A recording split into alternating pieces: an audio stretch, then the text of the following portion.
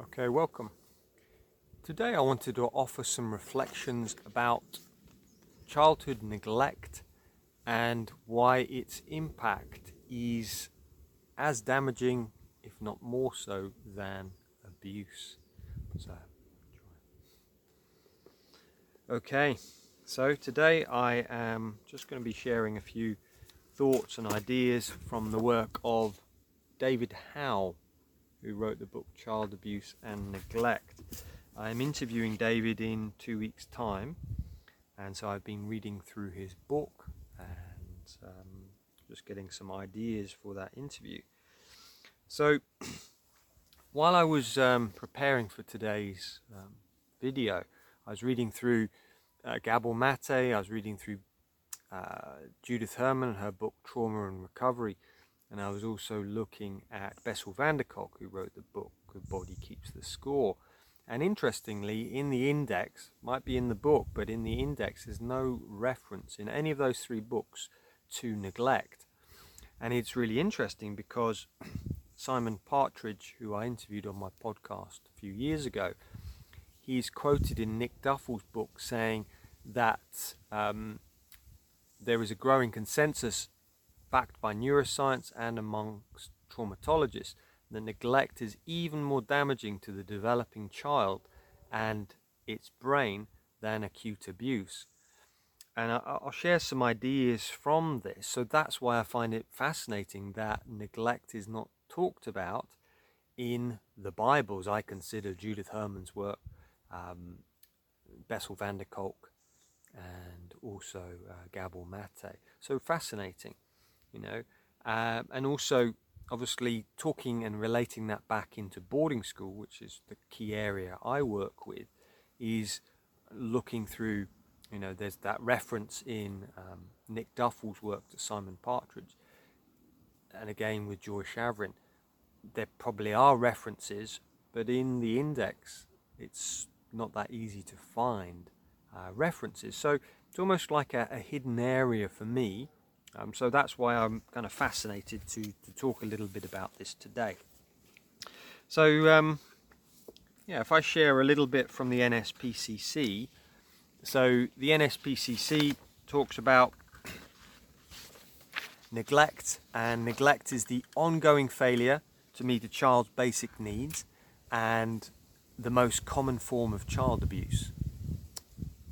They also go on to say child might be left hungry or dirty, without proper clothing, supervision, shelter or healthcare.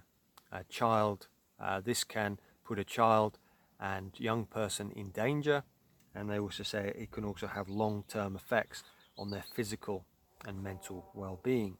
So the NSPCC talk about 4 different types of neglect: physical neglect, educational neglect, emotional neglect, and medical neglect. And physical neglect is, like that first phrase said, a child's basic needs such as food, clothing, shelter. They're not met, or they aren't properly supervised or kept safe. Educational neglect, parent doesn't ensure their child is given an education. Then emotional neglect, child doesn't get the nurture and stimulation they need. These are all words from the NSPCC's website. This could be through ignoring, humiliating, intimidating, or isolating them. And then the final one, medical neglect. The child isn't given proper health care. This includes dental care, refusing or ignoring medical recommendations. They go on to say neglect changes childhood. Children who've been neglected might experience short-term and long-term effects. So this is a really interesting, and next week I'll do a video about that. I'll do a little sharing about how I feel neglect and boarding school overlap. But this for today is more about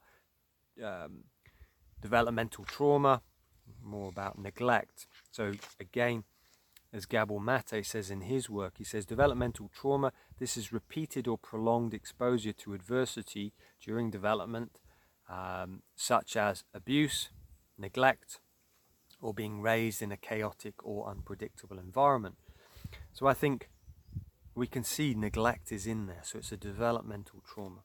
So let me read from David Howe and his work.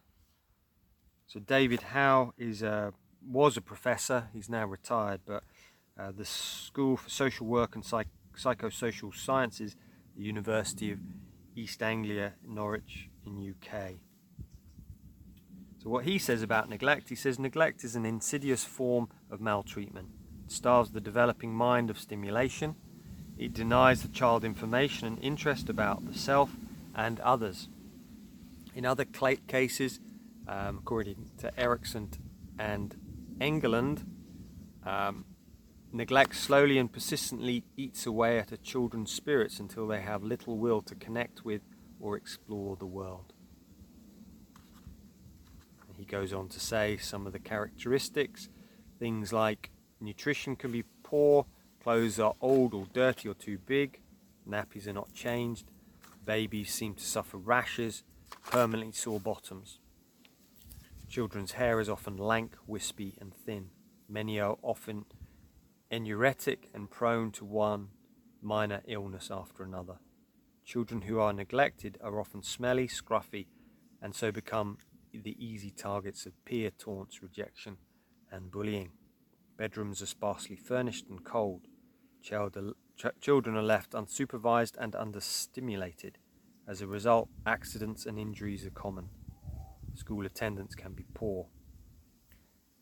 Neglected children's development is often impaired physically, educationally, and emotionally. They are tired, apathetic, and suffer various skin complaints. And he goes on to say, he says, and this is kind of linking that in, or maybe that's more next week, but talking about emotional neglect, he says emotional neglect denies children psychological recognition and emotional understanding. Erikson and Egeland, 2002, usefully see emotional neglect as a form of psychological unavailability. This is particularly pernicious while children are still very young. So, yeah, just some thoughts really about neglect in childhood. So it's kind of really seeing the importance of it. It's like we've kind of pushed it to one side, or we're not necessarily talking about it, but I see that, as Simon Partridge says, you know, it is more damaging to the developing child and its brain than acute abuse.